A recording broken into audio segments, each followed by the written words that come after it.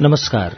उज्यालो radio नेटवर्कको कार्यक्रम श्रुति सम्वेकबाट प्राविधिक साथी संघर्ष विष्टसँगै म अच्युत घिमिरेको स्वागत छ।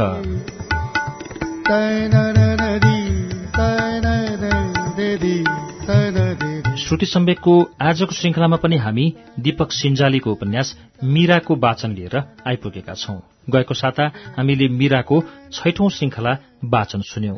मीराको आमा र कृष्णको बुबाले गएको साता बिहा गरे र मीरा र कृष्णको प्रेममा अब धराप आइपरेको छ।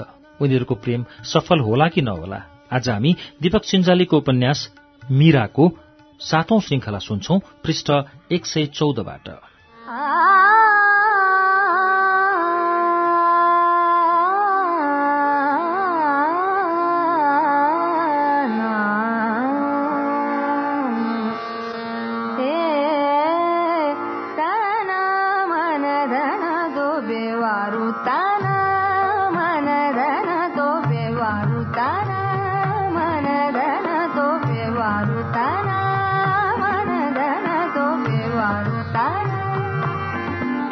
एक दिन काकाले हाम्रो सम्बन्धबारे थाहा पाए।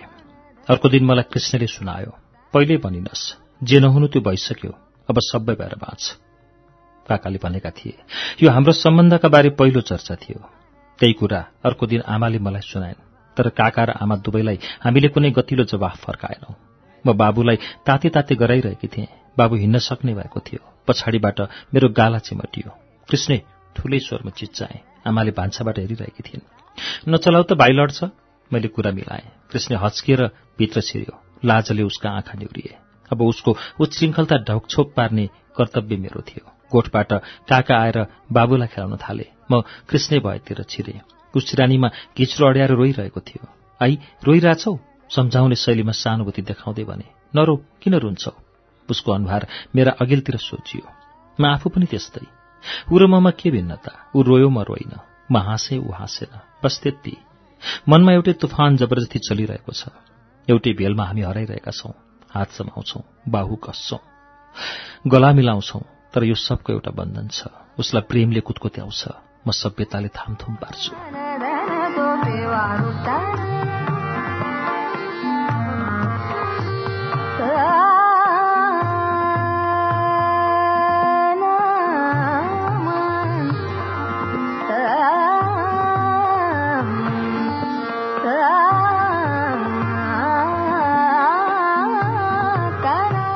उसले प्रेमको कुरा जानेको छ।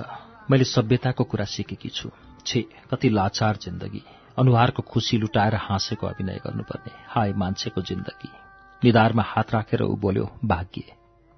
उसको भाग्यले भन्दा उसको निराश शैलीको भाग्योच्चारणले खूब मन पोल्यो। उसले आफ्नै भाग्यलाई गाली गर्न थालेको छ। ऊ भाग्यवादी हो। तान्त्रिकमा उसलाई धेरै विश्वास पनि छ। मन्दिरबाट फर्किँदा मूल गेटमा कान चिरेका जोगीले भनेका थिए, केटाको भाग्य बलियो छ, तिमीहरू कहिल्यै छुटिनु पर्दैन। मलाई सम्झना छ, एक समय ऊ आफ्नो भाग्यलाई महान ठान्दथ्यो र भन्थ्यो, भाग्यले हामीलाई बनाएका हुन्।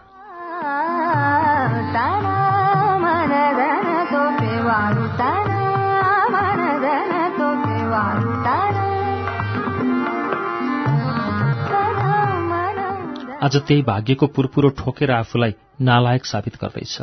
भाग्यमा भरोसा राख्नेको अन्त्य यस्तै हुन्छ। जहाँ तै भरोसाले विश्वासघात गरेको उदाहरण मात्रै भेटिएका छन्। भगवानको आस्था भनेर के हुन्छ? भगवान पनि घात प्रतिघातबाट वञ्चित छैनन्। युग परिवर्तनको हरेक समय खण्डमा भगवानको राक्षसी प्रवृत्ति उदाङ्गिएको छ। भलै परिवेशले त्यसलाई आवश्यकीय सत्य साबित गराइएको किन नहोस्?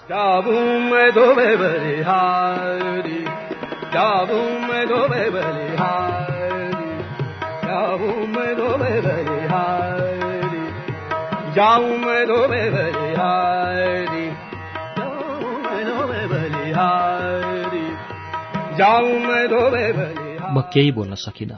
के भन्ने? जानेर पनि नजानेको अभिनय मात्रै बाँकी थियो मसँग। कुनै दिन त्यो पनि हराएर जानेछ र उपेक्षा मात्रै प्रेमको अस्तु रहनेछ। उसको छातीमा भएको चोट मेरो छातीमा पनि छ। हामी एउटै हुरीले बढारिएका हौं। खाली त्यति फरक मैले सहे, उसले सहेन। तर धित मारेर कुनै दिन हाँसेको छैन। नरौ, मैले भने। छि, के भनेछु, आफैले लाज लाग्यो। कृष्ण रुन छोडिसकेको थियो। मतिर फर्केर मुस्कुरायो। हो, यस्तै गरी हाँसिरहौ, हाँसेर तिमीले संसार जित्नेछौ। मनमा नै गमे। उसको मुस्कुराहटले खुसी लाग्यो। ऊ हाँसोस्, खुसी रहोस्, एकदम खुसी। कामना मात्रै मसँग छ। उसका हरेक पाइलामा गुलाब फूल रोप्ने मेरो अधिकार खोसियो। अब उसको प्रसन्नताले मलाई विभोर बनाउनेछ। बस, तर उसलाई प्रसन्न बनाउने खजाना मसँग केही रहने छैन र त्यस्तो प्रयास गर्नु मेरा लागि अभिशाप हुनेछ।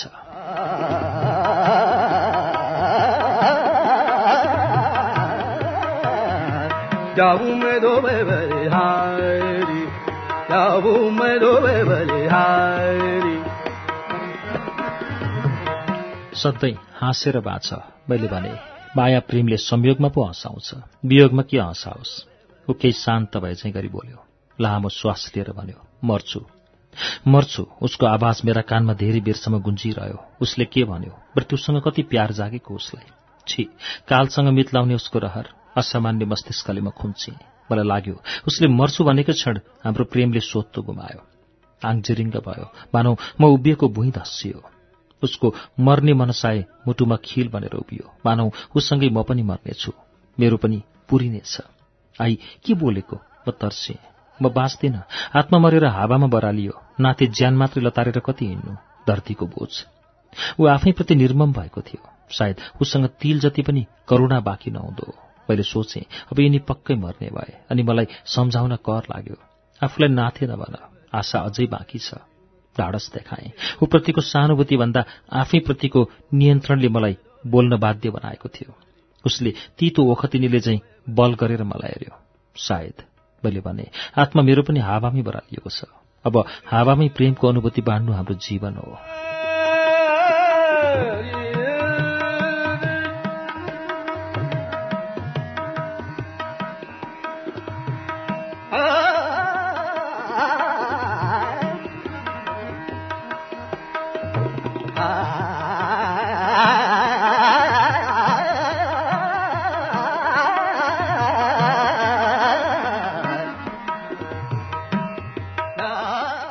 बाँच्नुपर्छ भन्ने दिदीले सिकाएकी थिए। हार्नु हुँदैन भनेर मैले अठोट गरेकी थिएँ।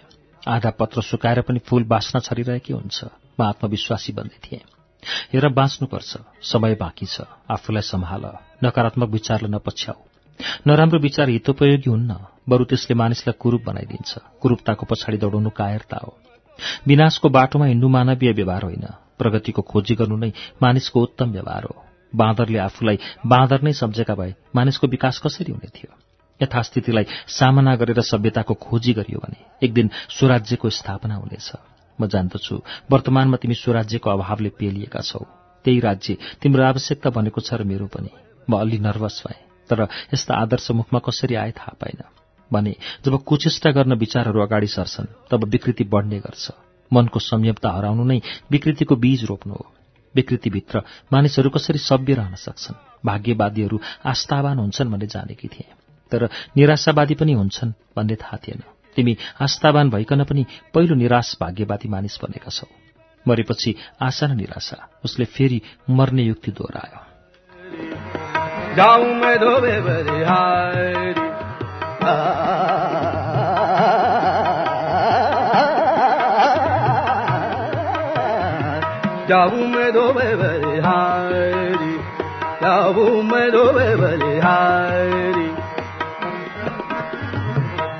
तिमीले सोच्यौ मृत्युपछि प्रेम र सम्बन्धको जालो सकिन्छ।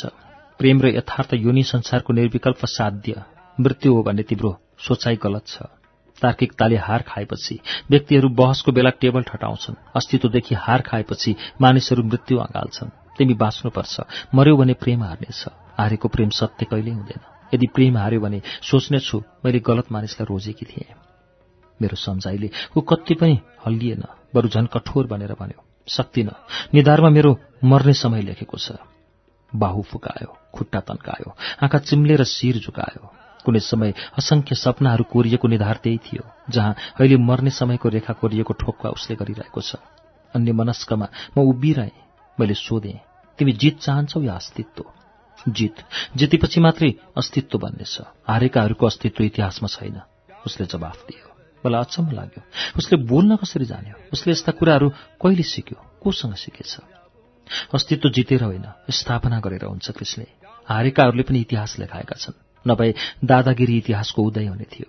हेर, स्वराज्यको स्थापना अस्तित्व निर्माणपछि मात्रै सम्भव छ।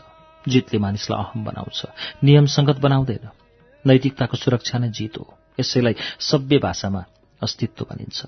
यो बखत जितको होइन, अस्तित्वको लागि लड्नु छ। स्वराज्यको स्थापनापछि हाम्रो मिलन सम्भव छ।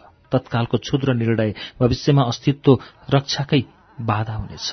युद्धमा जित्नुभन्दा पनि यथासम्भव जीवन रक्षाको आवश्यकता बढी हुने गर्छ।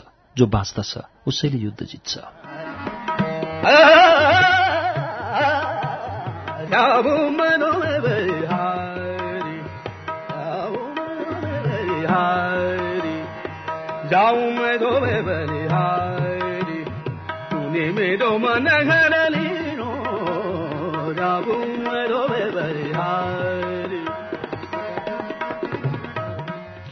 मलाई फेरि यस्तो लाग्यो, मलाई नि यस्ता कुरा गर्न कसरी आए? यस्ता आदर्शका कुरा कसरी जानेछु? कहिले सिकेँ मैले? मलाई नैतिकताको होइन, जीवन तत्त्वको आवश्यकता छ। नत्र म मर्नेछु, बाँच्दिन। ऊ अझै विवत्स देखियो र भन्यो, मेरो जीवनको अमृत तत्त्व तिमी हौ। उसका कुराले म अमुक भएँ। हामीलाई समयले एप्यो, जिन्दगीले छलाङ मार्यो। सम्बन्ध र प्रेमका यादहरू अब गोप्य रहेनन्। पात झरिसक्यो। अब के अर्थ त्यो गुलाबकै फूल थियो? बिग्रिँदै गएको उसको जीवनले मलाई झनै पोल्न थाल्यो। मानौ उसका पीडामा ऊभन्दा पनि ज्यादा म भत्किनेछु। जे होस्, मैले आफूलाई बलियो बनाउन सकेकी थिएँ। उसको मर्ने कुराले मन पोल्थ्यो। सायद मृत्यु उसका अगाडि खडा छ र ऊ केही दिनमै मर्नेछ। बाबु भित्र पुगेछ। भान्साबाट आमाले बोलाइन्, मीरा बाबुलाई लिन आइज। म भान्सातिर लागेँ। ऊ बाहिर निस्कियो।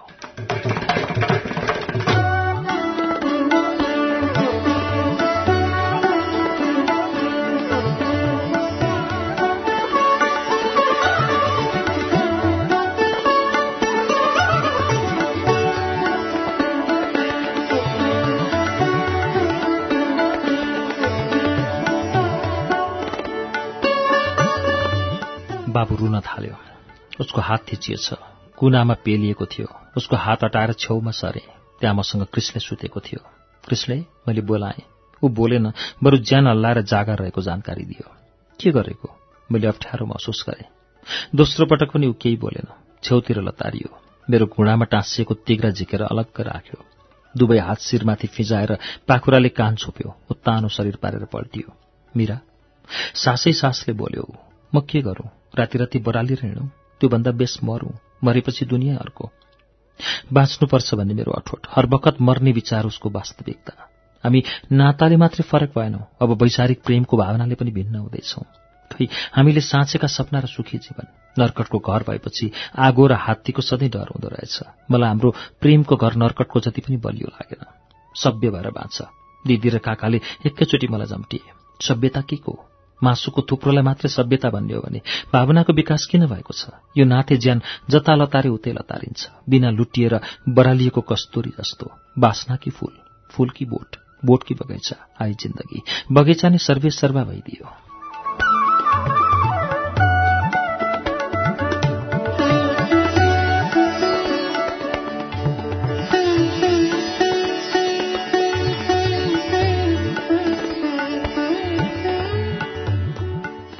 यसको विकल्प के?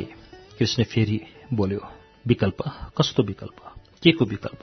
आफूले आफैलाई प्रश्न गरे। आफैमाथि प्रश्नहरू बग्रेल्ती आए। जवाफ कुनैको छैन। लाग्छ हामी दुवै निरक्षर विद्यार्थी हौं र प्रणयको जाँचमा उपस्थित छौं। रातभरि पढेर जाँच दिन बसेको विद्यार्थी उँघे चाहिँ हामी उँघिरहेछौं। कस्तो विकल्पको कुरा गर्यो उसले? विघ्न कुरा सबै भइसक्यो। तब विकल्प हामी माझ छैन। हामी त साधन मात्रै हौं। साध्य अरूको बसमा छ। के गर्न सकिन्थ्यो? जहाँ चाहेर पनि गर्ने कर्म केही बाँकी थिएन। हामी कमजोर छौं, दासत्व भोगिरहेका छौं। हामी हाम्रै मातापिताका दास छौं। दासत्व प्राप्तिपछि जीवनमा कुनै विकल्प रहँदैन। दासत्व नै विकल्पहीन एउटा सत्य र लाजमर्दो व्यवस्था हो, जहाँ लाचार क्रूरता सहनु सिवाय अरू इच्छा वर्जित हुन्छ।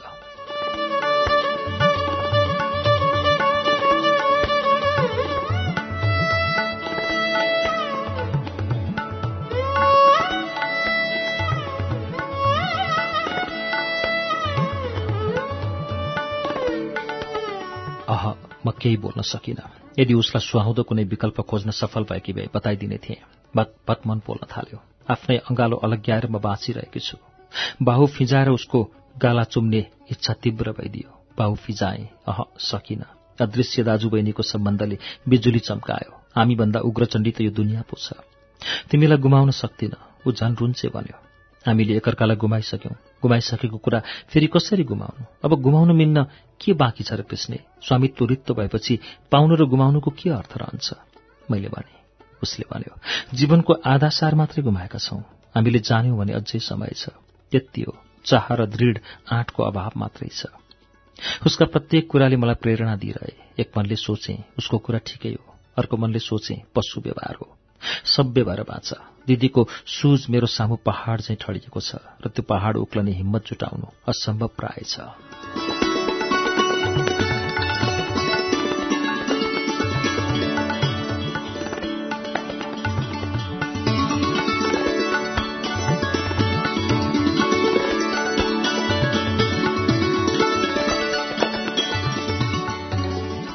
म तिमीलाई गुमाएर सभ्य रहन सक्दिनँ। उसले त्यही कुरा दोहोऱ्यायो, तर म पीडा लुकाएर सभ्य हुने प्रयास गरिरहेकी छु। आत्मविश्वासी जस्ती बनेर उसलाई जीवनको आस्था देखाएँ। म चाहन्थे ऊ पनि आफूलाई सम्हालोस् र सभ्य जीवनतर्फ अग्रसर रहोस्। भविष्यमा तिमी पनि पश्चातापमा जल्नेछौ। विचार शून्य भएर मानिस बाँच्न सक्दैन। भावना नै मानिसको अग्रगामी भविष्य हो। बलवान भावनाले मानिसलाई आत्मविश्वास दिन्छ, त्यसैले मानिसलाई प्रगति पथतर्फ धकेल्छ। कुण्ठित आदर्शले भावनालाई दबाएर सभ्य हुन सकिँदैन। त्यसरी व्यवहार मिलाउने कोसिस नगर, त्यस्तो बन्यो भने तिमीलाई बौलाही भन्नेछन्। ऊ धारा प्रवाह बोलिरह्यो। तिमी समाज भन्छौ, के को समाज? के का मानिसहरू? मानिस भनेर कसलाई सम्बोधन गर्ने? त्यसरी सम्बोधन गर्न लायकका कोही छन् भने त्यो तिमी र म हौ। प्रताडनाभित्र पनि अपरिमित आशा र रहरहरू सँगालेर अरूको हाँसोमा हाँसो मिलाइरहेका छौं। बाह्र आमालाई स्वीकार गर्न सक्नेहरू हामीलाई किन स्वीकार गर्न सक्दैनन्? हामी एउटै रगतका सन्तान होइनौं। भवितव्यले दाजुबहिनी बनाइदियो हामीलाई। नभए हामी सर्वथा प्रेमी प्रेमिका नै हौं र त्यही रहिरहनेछौं। के तिमी मलाई कहिल्यै दाई भन्ने आँट गरेकी छौ? हाम्रो सम्बन्धका बारे जानकारहरू अझै पनि हाम्रो मिलन चाहन्छन्। प्रेमको तितो यथार्थलाई स्वीकार गर्न साहसी मन चाहिन्छ। आँट गर। हरेस खानु प्रेमको प्रकृति होइन। हेर, जीवनको आधार लत्याएर बुख्याचालाई सम्मान गर्न नजाऊ। हामी सँगै बाँच्नुपर्छ, बिहे गर्नुपर्छ। यो विकल्पहीन एउटै विकल्प मान, हामी भागेर बिहे गरौं।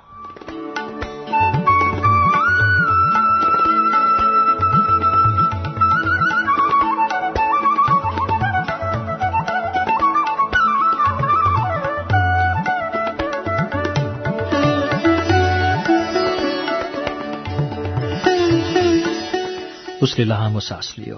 सायद बोलिरहँदा थाक्यो। दाहिने हात उठाएर निधारको पसिना पुछ्यो। देब्रे हत्केलाले आँखा मिच्यो। आँखा मिचेर आँसु कसरी रोकियोस्? मेरो पाखुरामा आँसु बर्सायो। रोएर पनि ऊ बलियोसँग बोलिरहेको थियो। हेर, मैले तिमीलाई गुमाउनुभन्दा पहिला तिमीले मलाई गुमाउनु पर्नेछ। यसपालि ऊ अलि निर्दयी देखियो। सम्पूर्ण क्रूरता ममाथि थोपरे जस्तो, धम्क्याए जस्तो, मलाई भागेर बिहे गर्न बाध्य बनाए जस्तो। के यो दुनियाँमा अनैतिकताले दिएको सजाय भोग्ने म मात्रै छु? मैले आफैसँग प्रश्न गरेँ। रमाउनु, मैले भने। अरू भन्ने कुरा नै के छ र सोच्ने कुरा पनि के नै बाँकी छ र? जति थियो त्यो सब भुलेर अर्को सगरमाथा निर्माण गर्नु छ। सगरमाथाको पुरानो यात्रा समयक्रममा निष्फल बनिसक्यो। बरु त्यो सगरमाथाको चुचुरो देख्नै पाएनौं। वास्तवमा हामीले बनाएको बालुवाको सगरमाथा रहेछ। एक निमेषमै समयले भत्ल्याङ भुत्लुङ बनाइदियो। त्यो कथा बनाइदियो। सम्झ, हामीले मरुभूमिको अनिश्चित यात्रा गर्यौं। जसो तसो भन्न सके। आँखामा आँसु रोक्न दिदीले सिकाएकी थिए। मुटु चाहिँ ढुङ्गाले थिचेकी थिए। तत्क्षण आफैले के अनुभव गरेँ भने पहाडको पर मुटु राखेर म वरतिर पीडा मोचनको मुक्ति भाषण गरिरहेको छु। हामी भागेर जाम। ऊ रुवाईबाट उम्केर दृढ बन्यो। अब हामी यो घरमा अटाउँदैनौं। जसै घर छोड्नु छ भने हामी सँगै भागेर किन नजाने? उसले फेरि प्रश्न गर्यो, के हामीले घर छाड्नुपर्छ भने तिमीलाई लाग्दैन? घरै छोड्ने कुरा चाहिँ असम्भव छ, खास गरी मेरा लागि। मैले भने, छोरीले घर छोड्नु भनेको दुलाहाको घर जानु हो। त्यो पनि मेरा लागि असम्भव छ। अब अन्माएर त होइन, बगाएर चाहिँ लान सक्छु। उसको आवाजमा दम थियो, उत्तिकै साहस पनि। ज्यादै स्फूर्तिले प्रेमको आत्मिक आस्था र नौजवान हुनुको उत्तरदायित्व प्रकट गरेको थियो उसले।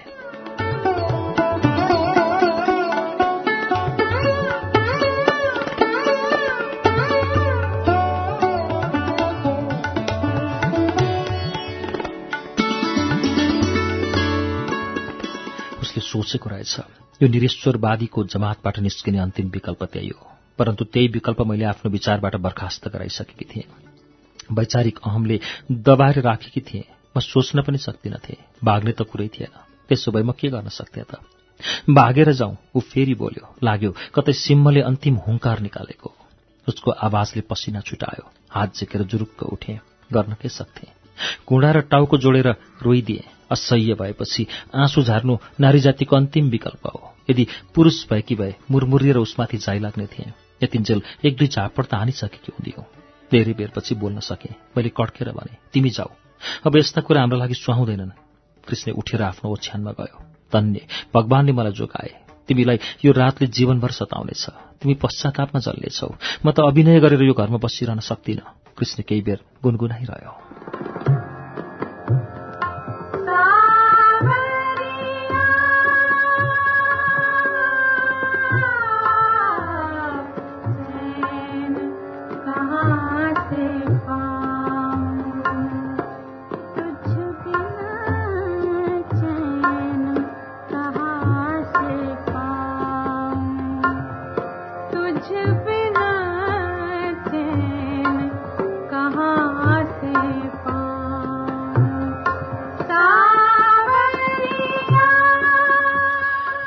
बिहान कृष्णको ओछ्यान खाली थियो। कहाँ गयो? मनमा चिसो भरियो। दौडेर ढुङ्गातिर पुगे। आमा माफ गर्नुहोस्। आज नयाँ वाक्य त्यहाँ कोरिएको थियो। सायद कृष्ण। मन एकदम डरायो। कतै मर्यो कि? एक मनले सोच्यो, कृष्ण मर्न सक्दैन। मर्नु के सजिलो छ र? जवानीको प्रेम मात्र जीवनको सार्थकता होइन, आशा होइन, न त त्यो पूर्णता नै हो। प्रेमको भन्दा पनि मोहक विषय संसारमा छन्। वैचारिक द्वन्द्व गर्नेका लागि विषयमाथिको विजय र मृत्युसँगको पराजय असम्भव प्राय छ। ऊ मर्न सक्दैन। मलाई भाउन्न भयो। दौडेर उता घरको पल्लो छेउ पुगे। कुलदेवताको थान हालेको छपनी ढुङ्गामा लेखिएको थियो, माफ गर्नुहोस्। झिसमिसे उज्यालो भएको थियो। ताराको प्रकाश मेरो मार्गदर्शक बनेको थियो। दुरुस्तै पातलो लौरी जस्तो केही चिज मेरा अघि दौडियो। कृष्ण बोली फुत्किहाल्यो। होइन, त्यो त भ्रम थियो या अरू केही। अशुभ मङ्गलाचरणको समय मिरमिरी बिहानीमा मैले के देखेँ? त्यो मेरै अगाडि गायब भइदियो।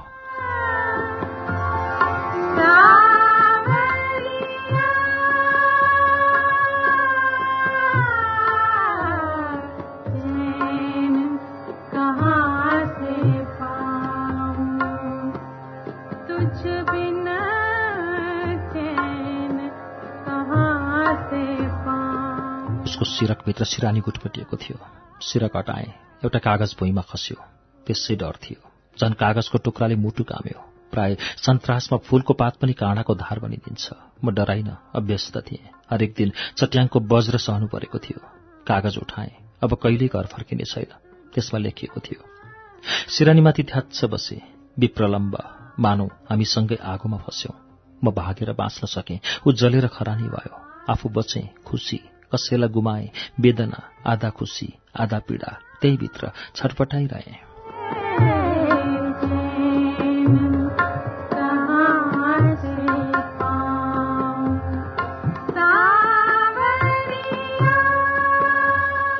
मेरो भाग्यमा के हुँदो हो कुन्नी? भाबीले के लेखिदिएका हुन्? मलाई आफैसँग खेद लाग्यो। निधार हातमा अडियो। उफ, जे भए पनि बाँच्नै पर्ने। बाँच्ने कुरा चाहिँ मेरो भाग्यमा बलियोसँग लेखिएको छ। म आजसम्म जिउँदैछु। बाँच्नु त छ, निराशा किन? बाउ फुकाएर ठिङ्ग उभिए। अर्को कागज भित्तामा टाँसिएको थियो।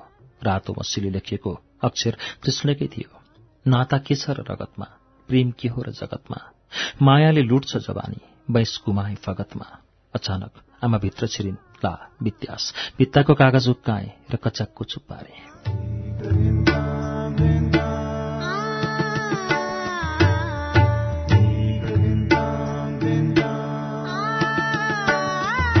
कार्यक्रम श्रुति सम्वेकमा अहिले तपाईले सुन्नुभएको वाचन दीपक सिन्जालीको उपन्यास मीराको वाचन हो। यसको बाँकी अंश वाचन लिएर केही बेरमा आउनेछु। उज्यालो सुन्दै गर्नुहोला।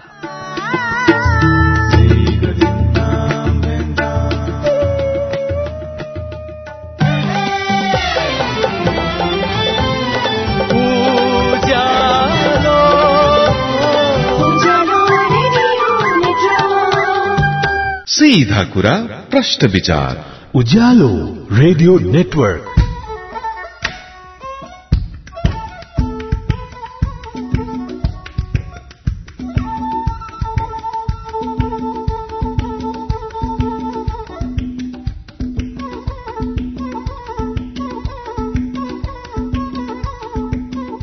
कार्यक्रम श्रुति सम्वेकमा तपाईंलाई फेरि स्वागत छ। श्रुति सम्वेक तपाईं उज्यालो रेडियो नेटवर्क काठमाडौँमा 90 मेगाहर्जसँगै देशभरिका विभिन्न रेडियो स्टेशनबाट एकैसाथ सुनिरहनु भएको छ। श्रुति सम्वेकमा हामी दीपक सिंजालीको उपन्यास मीराको वाचन सुनिरहेका छौं। मीराको हामीले सुनिरहेको वाचनमा विभिन्न श्रृंखलाहरू पार गर्दै आएका छौं। मीरा उपन्यास विभिन्न पृष्ठहरूमा गइसकेपछि विभिन्न परिच्छेदहरू परिवर्तन हुन्छन्, जसमा शुरूआतमा चन्द्रबहादुरको परिच्छेद थियो 26 पृष्ठसम्म भने त्यसपछि मीराको परिच्छेद थियो र त्यसमा मीराले नै कथालाई अगाडि बढाउँदै लिएर गएकी थिइन् भने अब फेरि यहाँनिर आइपुग्दाखेरि अबको प्रसंग हामीले योभन्दा अघि जति सुन्यौं 124 पृष्ठसम्म सुन्यौं भने 125औं पृष्ठबाट चन्द्रबहादुर जसले शुरूआतमा यो उपन्यासलाई अगाडि न्यारेट गर्नुभएको थियो गरेका थिए तीनै पात्र चन्द्रबहादुरको कथा अब शुरू हुन्छ। मीराको बाँकी अंश वाचन।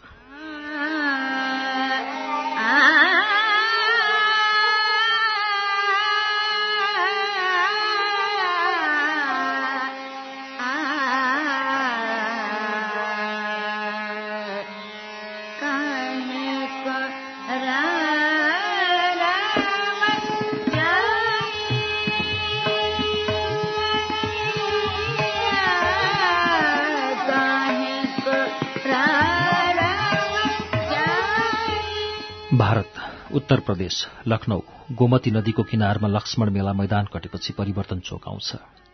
त्यहाँबाट करिब 100 मिटर भित्र कैसरबागमा इन्द्र गान्धी आँखा अस्पताल छ। म त्यसैको चौथो तलाको कोठा नम्बर 7 को बेड नम्बर 4 मा छु। किचनमा काम गर्दा प्रेसर कुकर पड्केर मेरो बायाँ आँखामा चोट लागेको छ। ठूलो चोट पनि होइन, तर देब्रे आँखा राम्ररी देख्न सकेको छैन। पहिले सिभिल अस्पताल लगेर आँखाको उपचार गर्न यहाँले आएछन् साथीहरूले। म अस्पतालमा एक्लै छु, बिस्तरामा लमतन्न, मानौ म बिरामी होइन, गुरु आउँ। मेरा वरिपरि कोही छैनन्, तैपनि निष्फिक्री छु। लाग्छ मेरै कोठामा सुतिरहेकी छु।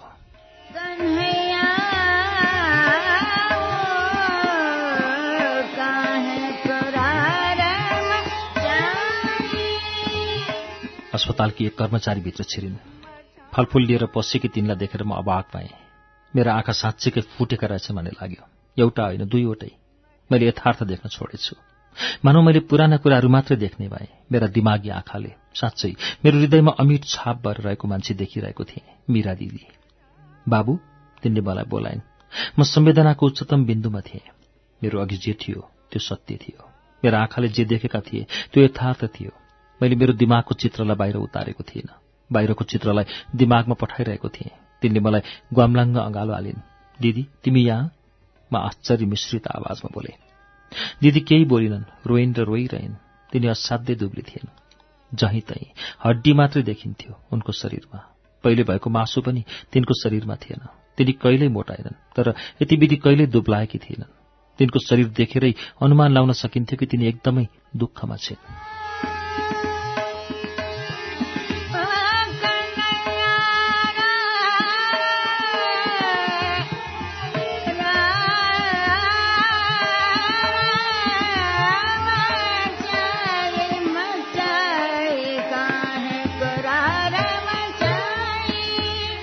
उनको आँखामा आँसु घटेपछि सोधे, तिमी यहाँ काम गर्छौ?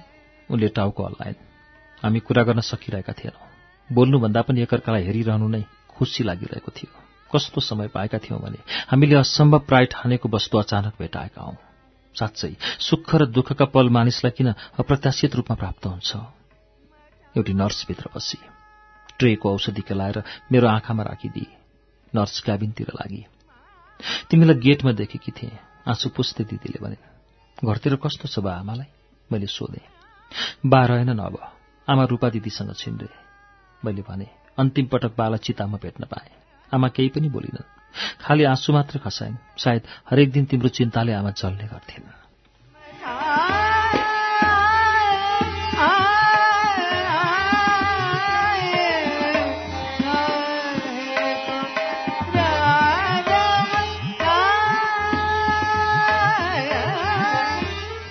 तिमीले पनि छाडेपछि घर मसान घाट जस्तै बनेछ। साँझ बिहान आँसुको दह हुन्थ्यो। आमा र बाको सपनाको लास चल्थ्यो। बाको अकाल मृत्यु सन्तापले भएको थियो। छिमेकीहरू आफ्नै कुबुद्धुले भन्दै बाला गाली गर्थे अरे। दैनिक जसो उजाड बन्दै गएको जिन्दगी। एक दिन अवस्था आयो, सायद दोद्रो बनेको हुँदो। मृत्युको कसैलाई चिन्ता भएन। चिन्ता गर्नलाई उनका सन्तान हामी पनि त्यहाँ थिएनौं। मर्ने बेला बा साँच्चै खिन्न भएका थिए रे। मैले भने, बाको क्रियाकर्म सकेर फर्किने बेला आमाले मलाई यथार्थ भनेकी थिइन्। भनिन्, खासमा तेरा बाले बिहे गर्न मानेका थिएनन्, मेरै करले राजी भएका हुन्। मीराका बा बितेपछि मैले जीवनलाई निस्सार सम्झेकी थिएँ, तर दुईटी छोरीका लागि मैले बाँच्ने अठोट गरेकी थिएँ। त्यसो त मीराका बा बितेको 2 वर्ष हुँदा नहुँदै मलाई फकाउनेको धुइरो लागेको थियो। मैले सबैलाई व्यवस्था गर्दै रहेँ। सोच्थेँ, यी छोरीहरू नै मेरा जीवनका आधार हुन्।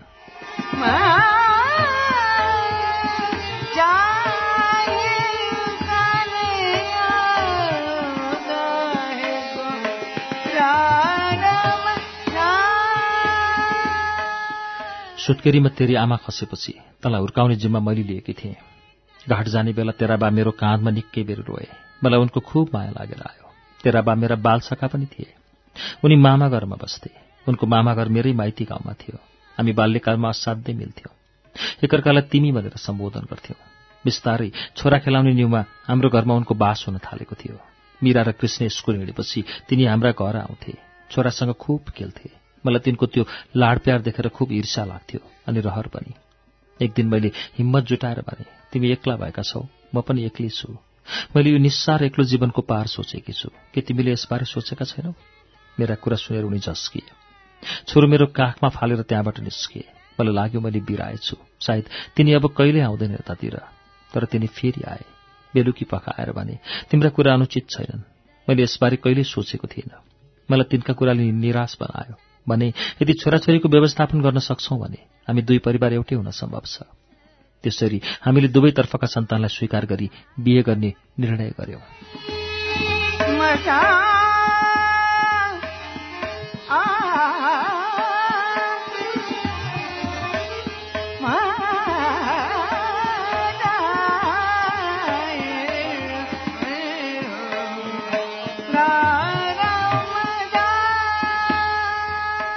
यति भनिसक्दा आमा निराश भइन्। उनले भनिन्, मलाई यो कर्मप्रति पश्चाताप छ। उनका आँखाबाट बरबर आँसु खसे। मैले ठूलो पाप गरेछु तिमीहरूमाथि। मेरा कुराले दिदीका आँखाबाट आँसु बर्सिए। नरौ, सहानुभूति देखाए। दिदीले मतिर हेरिन्। उनका आँसु थामिएनन्। सिमसार जस्तो दलदल उनको आँखामा देखियो। मैले भने, आमाले मलाई भनेकी थिइन् तिमी साह्रै निष्ठुरी भयो रे। आमाले तिमीलाई स्वनिर्णयको अधिकार दिएकी थिइन् रे। तर आमालाई नभनी घर छाड्यौ। यसबारेमा आमाको गुनासो थियो। दिदी केही पनि बोलिनन्। मलाई लाग्यो बितेका कुरा सम्झाएर खुसीको पल्ला बेस्वादको बनाउन अनुचित हो। मैले आफ्ना कुरालाई रोकेर सोधेँ, दिदी तिमी यहाँ कसरी आयो? कोसँग आयो? उनले लामो श्वास लिइन्। सायद भन्नुपर्ने र नपर्ने कुराहरू सोचेकी थिइन्। एक दिन कृष्ण घर फर्कियो। दिदीले भनिन्, तर ऊ कृष्ण थिएन, बिल्कुल फरक यायावर थियो।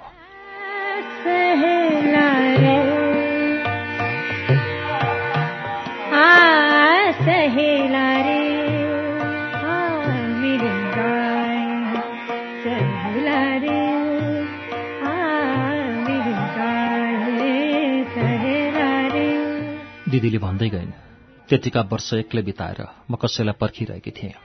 पर्खाइका ससाना पल ललाटमा छटपटिन्थ्यो। लाग्थ्यो मेरो सपनाको भारी बोक्न ऊ फेरि कहिले आउने छैन। यथार्थले मलाई असत्य र हठी केटीका रूपमा उभ्याइसकेको किन नहोस्? बरु मलाई मारेर मानिसहरू मेरो लास बोकेर घाटको बाटो किन नहिँडुन्? दिन ढलेर रात, रात ढलेर बिहान निरन्तर चलिरह्यो। मानौ त्यसरी नै आउने दिनमध्ये एउटा दिनले मेरा लागि पनि उसँगको साथ लिएर आउनेछ। अब के मिले सब चुरा न जाए सहेलारी,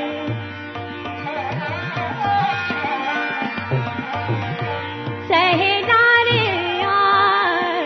मिल गए सब सुरन के सहेलारी। म आत्मानुभूतिमा खुब रमाउँथे। ऊ मेरै आसपास घुमिरहन्थ्यो। मैसँग सुत्थ्यो, हिँड्थ्यो, खेल्थ्यो, गफ गर्थ्यो। ओछ्यानमा मसँगै निदाउँथ्यो, अङ्गालो मार्थ्यो, मुहाई खान्थ्यो। तर यी सब कल्पना मात्रै थिए। सम्झनामा ऊ हर वखत मेरै साथ रहन्थ्यो। उसको भौतिक उपस्थिति या अस्तित्व कुनै अपरिपक्वसँग कहीँ लसपसिएको किन नहोस्। उसलाई मनमा उतारेर अपार माया पोख्न पाउने आत्मानुभूतिको अधिकार मसँग यथावत थियो। आत्मानुभूतिको मामिलामा कसैले कसैलाई रोक्न पनि त सक्दैन। मेरा हरेक दिन त्यसै गरी बितिरहेका थिए। बिना मूल्य महत्ताहीन दिन बिताउन म अभ्यस्त भएकी थिएँ।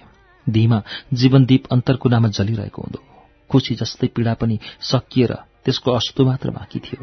उल्टाइ पल्टाइ एउटै कुरामा बार बार भोगिरहन्थे। नाते शरीर झन् मुर्दा बन्यो। सोच्थे म बाँचेको र मरेको बराबर हो।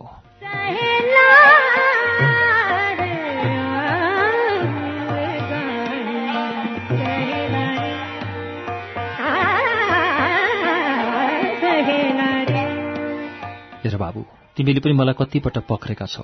कहिले सपनामा गुनगुनाउँदा समात्यौ त कहिले दिउँसै अर्धबेहोस हुँदा, कहिले पूजा कोठामा चकित पर्थ्यौ मलाई हेरेर। म त्यति बेला अचेत हुन्थे। म कहाँ के गर्दैछु, कोसँग छु, अनि तिमी मसँगै छौ भन्ने पनि थाहा पाउँदिनथे। मलाई कतै कृष्णले एकहोरो ताने झैँ लाग्थ्यो। कृष्ण हिँडेपछि मैले आफूलाई जबरजस्ती सम्हालेको पक्का हो। आमा र काकाले पनि हाम्रा सबै कुरा थाहा पाए। कृष्णको खोजी पनि भयो आफ्नो तर्फबाट। आमा र काका मसँग उसका कुरा गर्दैनथे, अनि म पनि। तर काका र मैले भिन्ना भिन्नै तवरबाट उसको खोजी गरिरह्यौं। तिमी स्कुल जान थालेपछि काकाले कृष्णको खोजी गर्न छोडे।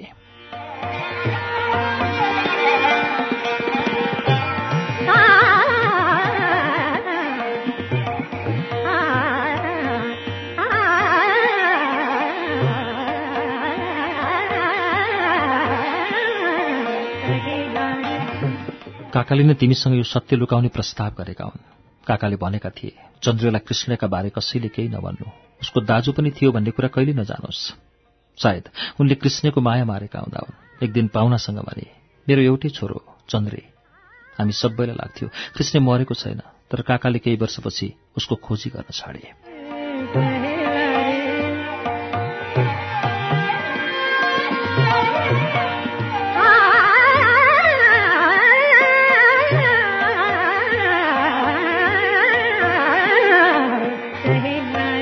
आमाले पनि यसो भनिन्, एउटा त रहेन, रहेको कुरा बचाएस्, जीवन यसै खेर नफालेस्, आफ्नो र भाइको विचार गरेस्। काकाले पनि आमाको कुरामा सही थपे। मलाई पनि हो झैँ लाग्यो। बाबु हुर्किँदैछ, दाजुभाइको अनुहार पनि उस्तै छ। दाजु बोलेर भाइलाई हुर्काएँ भने न्यास्रो यिनैले मेट्लान्। यिनको भविष्य बनाइदिन पाए मेरो आत्माले पनि शान्ति पाउनेछ। एक दिन बालाई काका भनेको सुनेपछि तिमीले सोध्यौ, बा दिदीले तिमीलाई किन काका भनेको? हामी जिल्ल पर्यौं। तिमीलाई आमाले बोलाइन्। काकाले मतिर फर्केर भने, अब तैँले पनि मलाई बा भनेस्।